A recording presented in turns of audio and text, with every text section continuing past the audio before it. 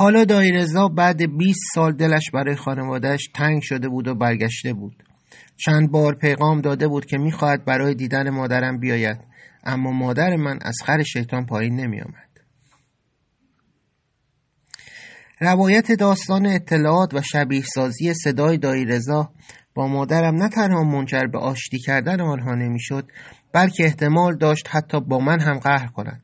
خلاصه از در مسائل و احکام دینی و گناه قهر بودن و صله و رحم و ثواب گذشت گفتم و راضیش کردم که دایی رضا را بپذیرد. یک روز عصر دایی رضا آمد. برای آشتی 5 کیلو توت فرنگی آورده بود که بوی خوب آن تمام فضا را پر کرده بود. آمده بود و ساکت و مظلوم نشسته بود. مادرم به بهانه مقدمات پذیرایی خودش را در آشپزخانه مشغول می‌کرد تا خیلی با دایی رضا چشم تو چشم نشود. من هم داشتم به این فکر می‌کردم که چرا دایی به جای گل و شیرینی توت فرنگی آورده است. دلم برایش تنگ شده بود. خیلی شبیه پدر بزرگم شده بود. همانقدر که کمر پدر بزرگم خم بود، کمر او هم خم شده بود. مثل همیشه مهربانی دور تا دور چشم‌هایش خانه داشت. از دیدن من و مادرم پر در آورده بود. جوری به خانه و زندگی ما نگاه میکرد که انگار وارد بزرگترین موزه دنیا شده است. تقریباً پشتش نشسته بودم و حیا میکردم با او چشم در چشم شوم. حس عجیبی معذبم میکرد، مثل شرمی که پسر در مقابل پدر دارد. سرش را به سمت من میچرخاند و گفت: آقا خسرو، پشت من نشین، بیا کنار من. این آقایی که اول اسم من گذاشت روایت این 20 سال بود. من از خسرو کوچولویی که پشت گردن او می نشست و در شهر می چرخید تبدیل شده بودم به مردی کامل. از جا بلند شدم و نشستم روی مبل کناری.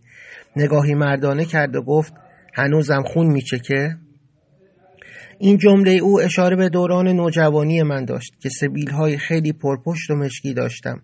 سبیل‌هایم زیادی سیاه بود. این جمله را 20 سال بود که فراموش کرده بودم. این حرفش منو برد به 20 سال پیش، دوران خوشی و سرخوشی. آهی کشیدم و گفتم: نه بابا، دیگه هیچی ازم نمونده.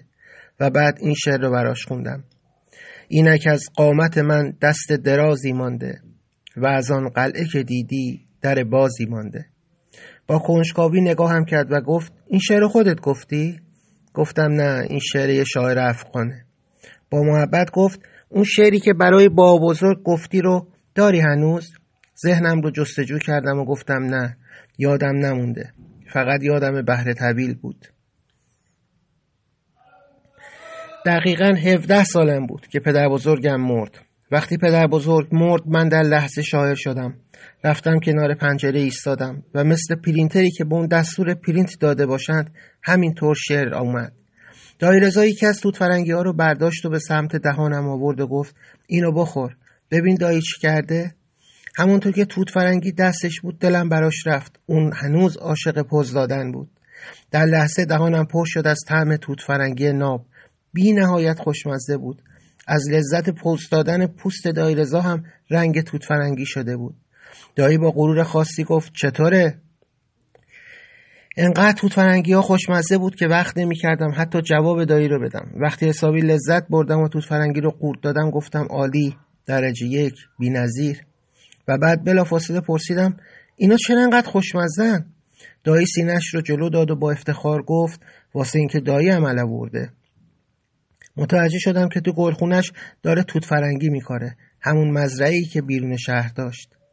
مثل همیشه که دایی در این لحظات شادی افتخار تمام وجودش رو میگرفت، شروع کرد با آب و تاب توضیح دادن که کودش رو اینجور دادم، نورش رو اونجور تنظیم کردم، نژادش رو خودم اصلاح کردم و من خوب میدونستم که دایی از چی داره حرف میزنه.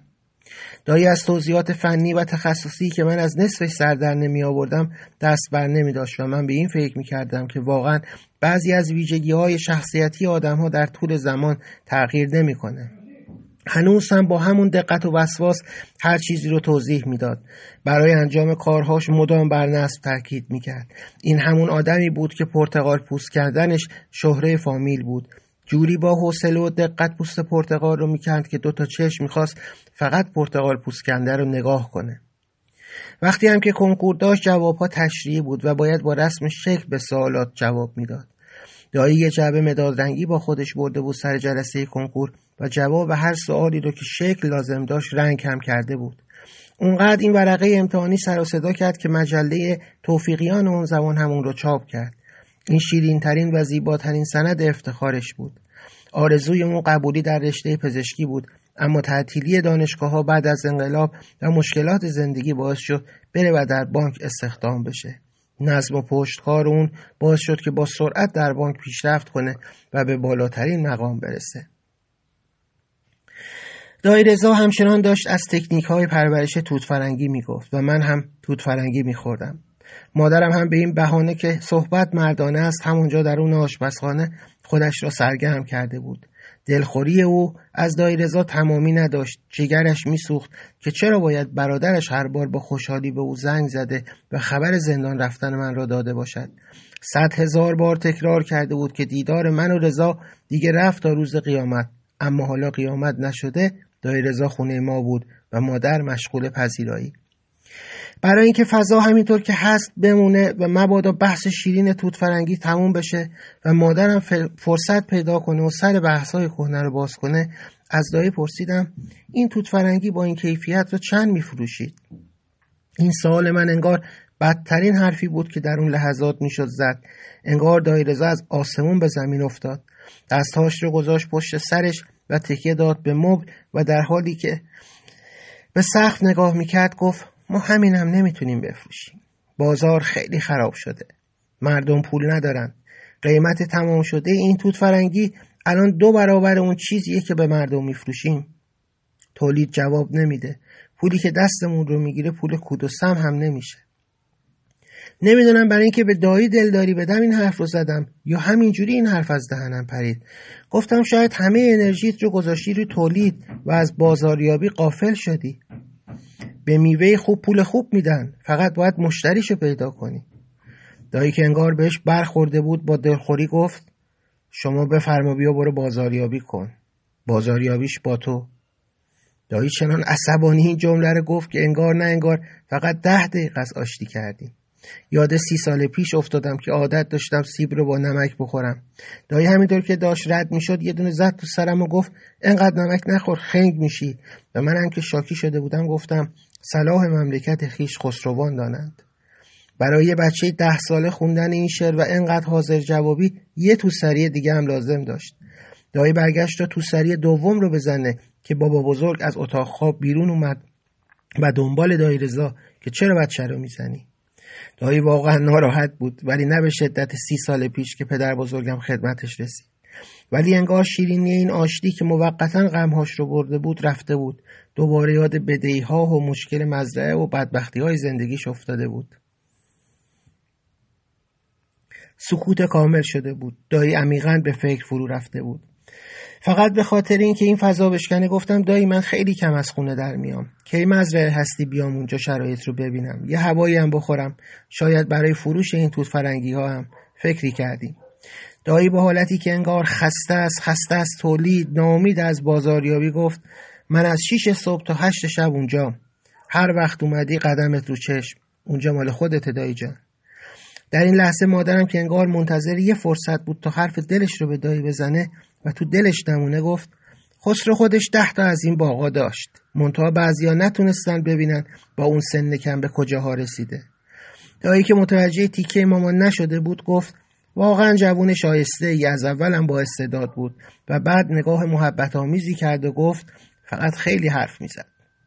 این حرف دایی رضا حتی مادرم رو به خنده انداخت، ولی بعدش خیلی سریع آهی کشید و گفت هر چقدر تو بچگیش حرف میزد و سوال میپرسید الان ساکت شده و همش تو فکره.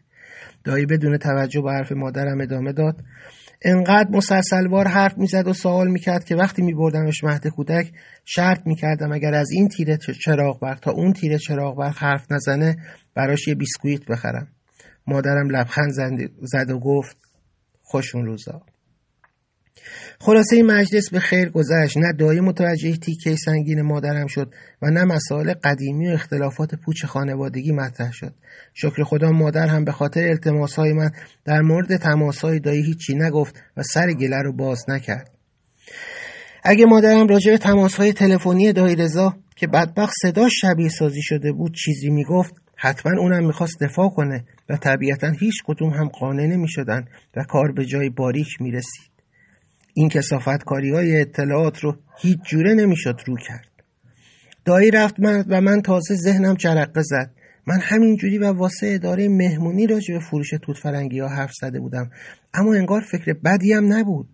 برای جور کردن پول این سفر لعنتی و فرار از دست محسن و صدای جهنمیش فکر خوبی بود. تا این به ذهنم رسید محسن با خوشحالی و مسخرگی گفت وای خدا، خسرو حسینی میخواد توت فرنگی بفروشه. وقتی توت فرنگی میفروشی چقدر بخندیم. و بعد با صدای آهسته تر و جدی تری گفت پسر تو این کار نیستی، ولی من موافقم.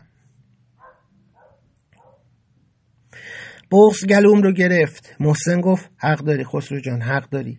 و هنوز این جمله همیشگیش آرومم نکرده بود که دوباره تکرار کرد میتونی بری ولی نمیتونی برگردی. هر بار که محسن چیزی میگفت هزار جور فکر و خیال میریخت توی سرم. این جملات مبهم و ثابت و رمزآلودش. وقتی میگفت با توت فرنگی فروختنت موافقم، فقط خدا میدونست موافقتش چه نقشه ها و چه برنامه هایی در پی خواهد داشت. اون شب یاد این شعر شیرین افتادم. دلم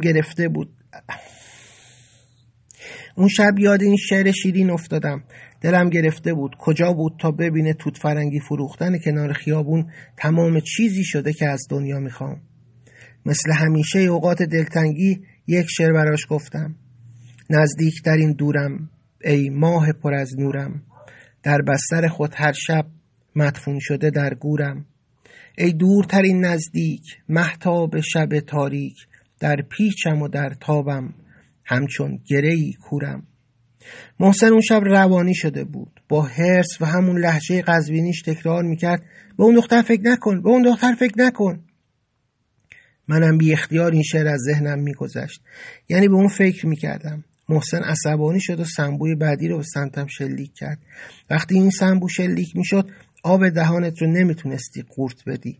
توده‌ای در دهانت شکل میگرفت که طبیعتاً میخواستی اون رو قورت بدی تا از شرش خلاص بشی. و محسن با تهدید میگفت قورت بدیش مردی. چند ساعت باید خفگی و ترس رو تجربه میکردی، آن هم به شکلی که مادرم نفهمه تا نگران بشه. صبح روز بعد به سمت گلخانه دایی رضا به راه افتادم. در طول مسیر با خودم فکر میکردم چه صحبتایی با او بکنم، کدوم مسئله رو بهش بگم، کدوم رو نگم، چجوری بگم که منو باور کنه. اون مثلا پدرم بود. باور کردنش خیلی برام مهم بود. تقریبا در این 10 سال به هیچ کس هیچ چیز نگفته بودم به جز مواردی که مستحصل می شدم و کفرم در می اومد. از دور گلخانه‌ای کم کم نمایان می شد. از همان فاصله دور، از رنگ‌های شاد، از نسخ‌ها و ترتیب‌ها مشخص بود که این گلخانه دایی رضاست. حتی درخت‌های دور محوطه چنان منظم کاشته شده بود که باور کردنی نبود.